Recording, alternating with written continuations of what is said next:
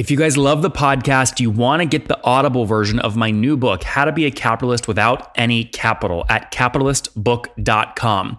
A user named just Jay on Amazon said this in a review: a 4-hour work week for 2019. He goes on to say, I bought this book because I read somewhere that it was like a 4-hour work week of 2019, and it absolutely delivered. The book delivered on both big ideas and has specific actionable templates, including unredacted and minimally redacted emails. This book is not chock full of self-promotion or useless platitudes, but is broken down into 4 key rules explained in solid detail and with specific and often amusing anecdotes.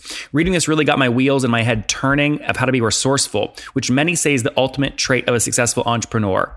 My favorite of the 4 rules is blank. You have to go read the review to find out. But guys, thanks for supporting me on the podcast. I hope you go grab the book on Audible today at capitalistbook.com.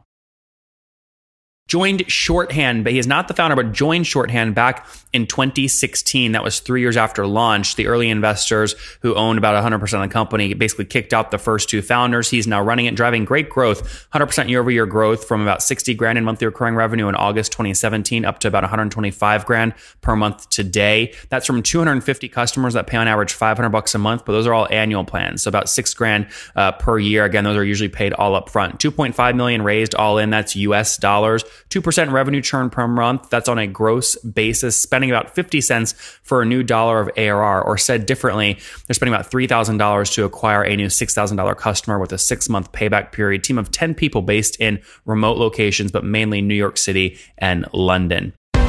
This is the Top Entrepreneurs Podcast, where founders share how they started their companies and got filthy rich or crash and burn. Each episode features revenue numbers, customer counts, and other insider information that creates business news headlines. We went from a couple of $100,000 to $2.7 million. I had no money when I started the company. It was $160 million, which is the size of many IPOs. We're bootstrapped. We have like 22,000 customers. With over 5 million downloads in a very short amount of time, major outlets like Inc. are calling us the fastest growing business show on iTunes. I'm your host, Nathan Latka, and here's today's episode. Hello, everyone. My guest today is Ricky Robinson. He's the CEO at Shorthand, maker of the visual storytelling platform trusted by the BBC, Business Insider, Refinery29, Honda UK, Save the Children, and hundreds of other publishers, brands, nonprofits, and universities. They make it simple for storytelling teams to create memorable stories that audiences want to share. Ricky, are you ready to take us to the top? Absolutely. Let's All do right. it. This is scaling content creation is very difficult, especially when you start adding video elements and it's not just, blog posts anymore these days. I'm eager and excited to talk to you because I think it's a problem so many people have. So tell us what Shorthand does and how you make money. What's your revenue model? Yeah, so these days we do annual subscriptions. It's just annual subscriptions. We don't do monthlies. And we sort of sit in that space where, prior to Shorthand coming along, news organizations and big brands would have an internal development team to create these sorts of stories on a custom basis, so case by case. So expensive, very long time frames to publishing, and Shorthand kind of just comes in and makes that a lot easier. So we reduce time and cost by more than 10x in a lot of cases. And walk me through how this works. So like the Made Up to Look Beautiful, Sent Out to Die campaign by the BBC, right? So this, as I scroll through it, it's a blog. It's essentially a full screen, full bleed blog post. There's other interactive kind of elements built into it. Walk me through the back end. How did you make this magic happen?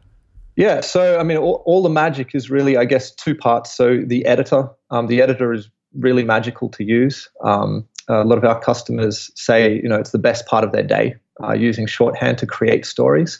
So we put a lot of effort into that. And then the rest of the magic is all in the browser on the front end. And I think one thing that we do that, a lot of other platforms don't, and I guess why the likes of BBC and Business Insider are using Shorthand is because we kind of make sure that all these interactions work across every device, every platform. So we do put a lot of effort into that. So give me an example of Business Insider. So like what's a post they used you on? Yeah, so Business Insider, they use it for commercial content. So they do sponsored content for, likes of Volvo, Cartier, those sorts of brands. And that's a fairly big use case. So news publishers wanting to offer their brand customers something special and a cut above what they've been offered previously, but also something that they can do on a repeatable basis, right? Yeah. So again, in the past, they've done these stories, but it's taken a lot of effort, and now they can kind of create a lot of these stories in a very quick time frame. Yeah, makes sense. Walk me through what the average price point is per year. I want to avoid going down every customer cohort. I'm sure you have many, but on average. Yeah, absolutely. So it's $6,000 US. Got it. $6,000 per year. And what generally do people get for that? Is that like one piece of content per month, or how do you define that? No, so we'll talk about that in a minute. But I think one of the lessons we learned was not to offer it on a per piece basis, and we'll talk about why in a minute. But essentially, it's based on features. But the big differentiator between whether you're paying in the tens of thousands for shorthand or less than that is whether you're exporting the story onto your own infrastructure. There's a big difference between customers who want and need that ability and customers who are happy to have their stories hosted on shorthand's infrastructure. And so there's a big difference in value there. Walk me through how you're tackling something like load speed, right? So I've tested a bunch of these sites before I did it, and the load speed was really, really bad because it's such interactive content, right? Some of these things, I imagine on the BBC, you're not actually hosting them. So how do you handle things like load speed? Yeah, so I mean, load speed is an interesting one. I think you'll find that for the kinds of stories that these are, shorthand stories do load fast. And one of the things that if they're hosted on you and not exported.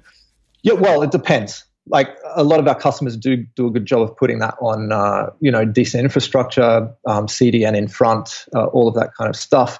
One thing that shorthand is that's different to some other platforms is that it's static files, right? They're flat files. So you are loading the HTML, the assets, CSS, all off just a normal web server, right? It's not being dynamically served out of a database.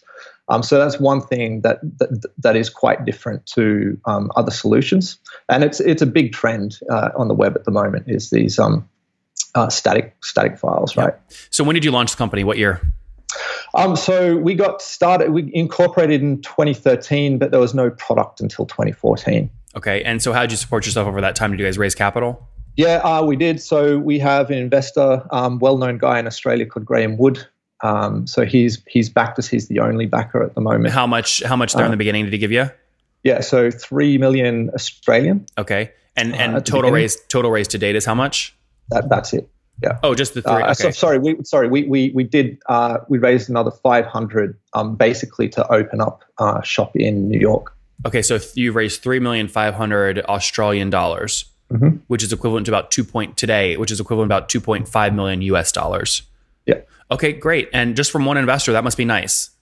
Yeah, I mean, Graham's really supportive. He's always been very interested in independent journalism, good journalism. He funds The Guardian in Australia, so The Guardian newspaper, and he's had a bunch of other projects in this space before. And over the past couple of years, what have you been able to scale to in terms of total customers using you guys? Yeah, so we're just shy of 250 customers at the moment. That's great. Now, if I take that 250 times, now you said that 6,000 obviously was annually, but that puts you at about a $1.5 million run rate. Is that about accurate? That's about accurate. Yeah, that's great. That's very good. And talk to me about growth. So if you're at about 1.5 in ARR today, where were you about a year ago? Interesting. About a year ago, we were doing. Where are we? We're doing about 60 MRR.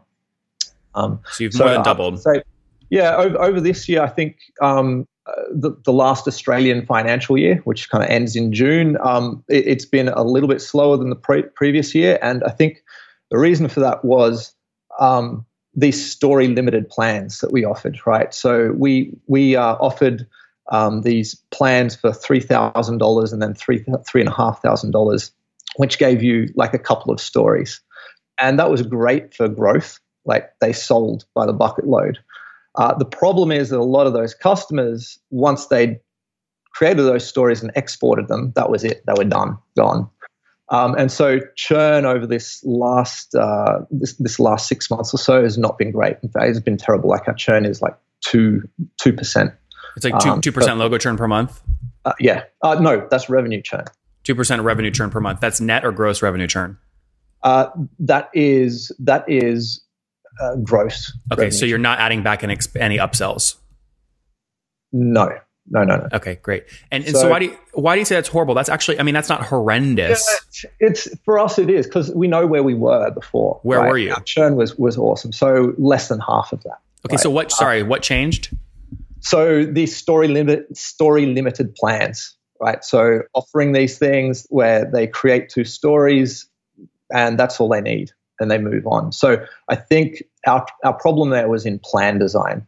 And I think we've sorted that problem out now. Like we obviously don't offer those plans anymore. But churn's higher. Churn is high at the moment because we've got annual plans, right? So we sold a plan a year ago, one of these $3,000 plans. They're churning now. Oh, got it. They're not renewing at the new price point. Yeah, right. I see what you're saying. So that's been our issue. But if you remove all of those story limited plans, our curve looks a lot nicer. Yeah, I mean, look, I would argue that 2% revenue churn per month on a gross basis, generated by the fact that you're asking people to essentially, who were paying $3,000 to now pay $6,000 for the same thing. That's actually not bad at all. Walk me through new customers you're onboarding. What's your CAC? Yeah, so our CAC, so it costs us 50 cents on the new ARR dollar. Yeah, so you spend 50 cents for that new dollar of ARR. Yeah. So I guess it's $3,000 to bring on a new customer. Yep, $3,000 CAC, and so then you're getting paid back in about 6 months. Yeah, roughly that. Yes. Yep. But is it all paid up front? So on a cash basis, it's instant. Absolutely. Yeah. Yeah. Interesting. Yeah. So our cash. I mean, the last Australian financial year, we had a cash flow positive year. So it was And growing. You said about 100% year over year. That's healthy. Yeah. Talk to me about team size. How many team members and where are you based? We have 10 FTE. We're based all over the world. So we have an office here in New York, London. So London, the UK, Europe is kind of our main market. That's where we got started. That's where we got traction with a lot of the big publishers. The US is kind of just coming up and maybe going to overtake that over the next 12 months. And then we have our development team in Australia, in Brisbane mainly. And we have a guy in Japan and another guy in Seattle. So we're kind of very distributed, very remote. That's great. And walk me through kind of in terms of what you're doing with the company today. So are you looking at raising more capital to drive growth? We're not sure. Like we think, obviously we've done a bit of analysis. We know what levers we have to pull. If we spend this much here, we're going to grow by that much. Tell me about one of those levers. Yeah. So we've spent nothing on marketing, literally nothing. We've grown to where we are today just based on publishers coming in, creating great looking stories, putting them on their website, people reading those stories going, holy cow, how did they make this? Most of the stories have a shorthand logo at the bottom and people click that and come through to our website. So I'd say 30-40% of people reach us that way and the rest is pretty much all just search. And so we've done very little there to optimize that search as well. That's a big project for us at the moment is SEO. And so how are you tackling that project? Does it have to do with hiring SEO experts or what? Yeah. Just bringing in, we've done a contra deal with an agency that kind of specializes in that. We have a data scientist on the team, very, very smart cookie.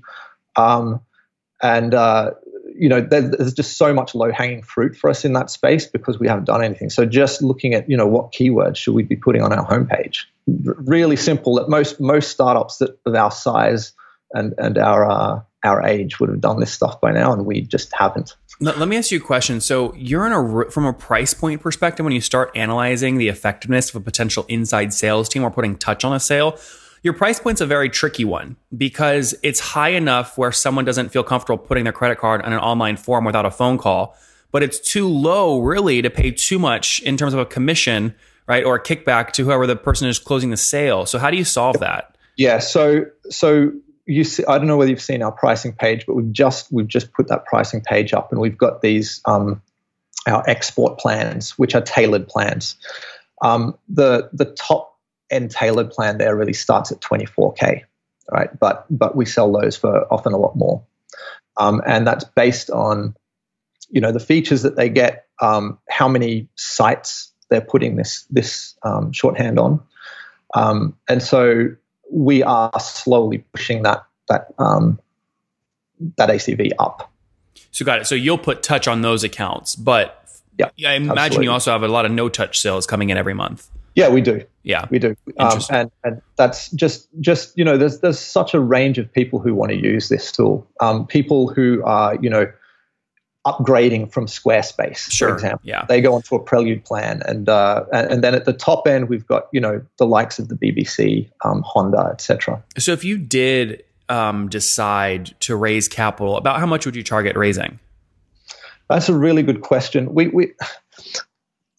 I wouldn't want to take too much, to be perfectly honest, but we've had offers, not offers. We're currently discussing. There's one really well-known firm that is talking about a $20 million investment, and that to me is like, that's going to change our company, and we're not sure we want to do that. Right? Hold on. Yeah. Investing at a $20 million valuation, or putting $20 million in? $20 million in, which seems crazy to me. And the reason that are they buying the whole company? I think they'd probably buy out Graham's stake. Which is what, about 30, 40%? No, he owns, so at the moment he owns actually the whole company.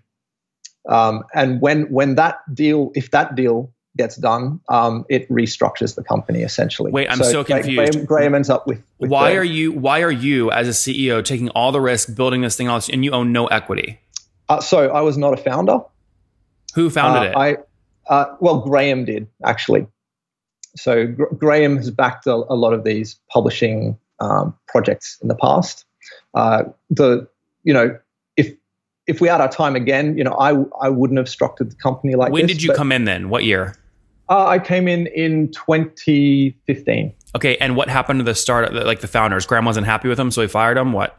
Essentially. Yeah. Yes. Okay. That, by the way, happens all the time. Okay, so they're not involved at all anymore. Now, why don't they own any part of the company? Who knows? They didn't take equity to begin with. I was not part of that. No idea. Okay, interesting. So Graham owns 100% of the company. You're basically an employee. You have no equity, which that's a whole other conversation. I'm confused. What's motivating you? But maybe what's motivating you is potentially someone else buying out Graham for $20 million and then giving you 10% equity or something and saying, "Hey, run this, scale it, and build it." Sort of. What is motivating us is that this is an awesome team to work for. We have a lot of fun. We have great customers. But Ricky, you're an entrepreneur. You're taking all the risk. I believe what you're saying. Like, that's the right answer. But you're taking all the risk. You own no equity. Correct. Today. Yeah. So what is your path to equity? It's finding a buyer who will then also say, "Hey, Ricky, now we bought Graham out. We gave him a great return. Now we want to give you 10% equity and incentivize you to keep building the company." It's going to be something like that. Yes. Yeah. Interesting. Okay. So do you take a $20 million deal, or actually does Graham take a $20 million deal? I think we'd need to consider that. It will change the way that shorthand operates. Well, of course. Shorthand. I mean, the story so far is, we've kind of dug ourselves out of a hole, and now we're cash flow positive, and things are kind of going great, right? And then we look at investment. We say, like, do we want to change that? Well, just to be clear, let's not call it an investment, because it's not. Someone else would basically buy out. It's a sale and then a restructure of the cap table. That may be the way it goes down. That may not be. There have been there are multiple different paths to how this could work. Okay, well, if one of the paths is someone investing $20 million, right, and owning 10% of the company, that gives you guys a valuation of something that I would just want to understand how the hell you do that, because $20 million Absolutely. For buying 10%, that's like a $200 million valuation on 1.5 in AR. That's like 200x. Completely agree. It boggles my mind as well. But just to be clear, you don't have offers for $20 million to buy 10% of the company. That's not what we're talking about. We're talking about a buyout. No, we have what we have discussed, and I'll be clear, there is no offer. Yeah. What has been discussed is that we reach something like 2 to 3 million ARR. Yep. At that point, it'll be basically a 30% cut to Graham, right? So it will be as if Graham has owned 30% of the company in the past. And then the investor will come in by 30% of the company. Okay, so let me just play this through. You have 3 million a year from now. You're coming back on the show, Nathan. We hit $3 million in AR. Great. Someone came in. Graham currently owns 100%. Someone pays $20 million and buys 70%, which means Graham now owns 30%. Where are you fit in this picture? No. So the investor will buy 30% of the company. So 30% will be Graham. 30% will be the new investor. Okay. Well, where's the other 40%? The rest is the team. Yeah, but why, someone has to buy that from Graham, though. Someone has to buy that from Graham, though. He owns it right now. Yeah, absolutely. So the company's going to pay him for that extra 40% to then make it basically an employee option pool? Not sure what you mean there. Graham currently has 100%. For him to get down to 30%, someone has to buy 70% from him. You're saying an investor is going to take 30%. Well, there's still 40% unaccounted for. So how does... No, I'm just saying it'll be a complete restructure of the cap table. So it will be, though, generated by an investor coming in and essentially buying 60% from Graham. They'll keep 30% as the investor and then incentivize you with the other 30%. Yes. That's the only way that can, that's how that would free up. I just want to make sure I'm understanding you correctly. Yeah. Oh, okay. Interesting. I'm just confused why not demand that, like, say this now, right? Like, hey, we're building a company. I'm driving growth. I'd like 10%. Put me on about. Look, the next board meeting is going to be interesting. When is it? That's on the table. That's on September 12th. Okay, good. We're going to have you on September 13th. Yeah. All right. All right, Ricky, let's wrap up with the famous 5. Number 1, what's your favorite business book? So favorite one, I probably Insanely Simple by Ken Siegel. Okay, number 2, is there a CEO you're following or studying right now? Not really, no. Number 3, what's your favorite online tool for building your business? I'd have to say either Front or Zoom.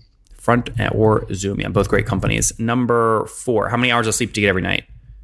I feel like this question is like a race to the bottom competition for CEOs and founders. Not enough. Nowhere near enough. So how many hours? Night, I don't know, 5. 5, okay. By the way, I if someone tells me like they have a great company but they only sleep 4 hours, I immediately ignore the interview and take none of their advice. If they say they have a great company or okay company and they're sleeping 10 hours, I'm way more interested in that advice. Yeah. That absolutely healthy. I think it's a problem in startups at the moment. Yeah. And what's your situation? Married, single, kids? Married, 2 kids, 11 and 8. And how old are you? I am 39. Okay, last question. What do you wish your 20-year-old self knew? I wish I knew what focus really was. I'd tell myself, you think you know what it is, but you really don't. Guys, there you have it. He would have had to try to have a better understanding of what focus meant and what it was. Joined Shorthand, but he is not the founder, but joined Shorthand back in 2016. That was 3 years after launch. The early investors who owned about 100% of the company basically kicked out the first 2 founders. He's now running it, driving great growth, 100% year-over-year growth from about $60,000 in monthly recurring revenue in August 2017 up to about $125,000 per month today. That's from 250 customers that pay on average $500 a month, but those are all annual plans, so about $6,000 per year. Again, those are usually paid all up front. $2.5 million raised all in. That's US dollars. 2% revenue churn per month. That's on a gross basis, spending about 50 cents for a new dollar of ARR, or said differently, they're spending about $3,000 to acquire a new $6,000 customer with a 6-month payback period. Team of 10 people based in remote locations, but mainly New York City and London. Thank you so much, Ricky, for taking us to the top. Thank you very much.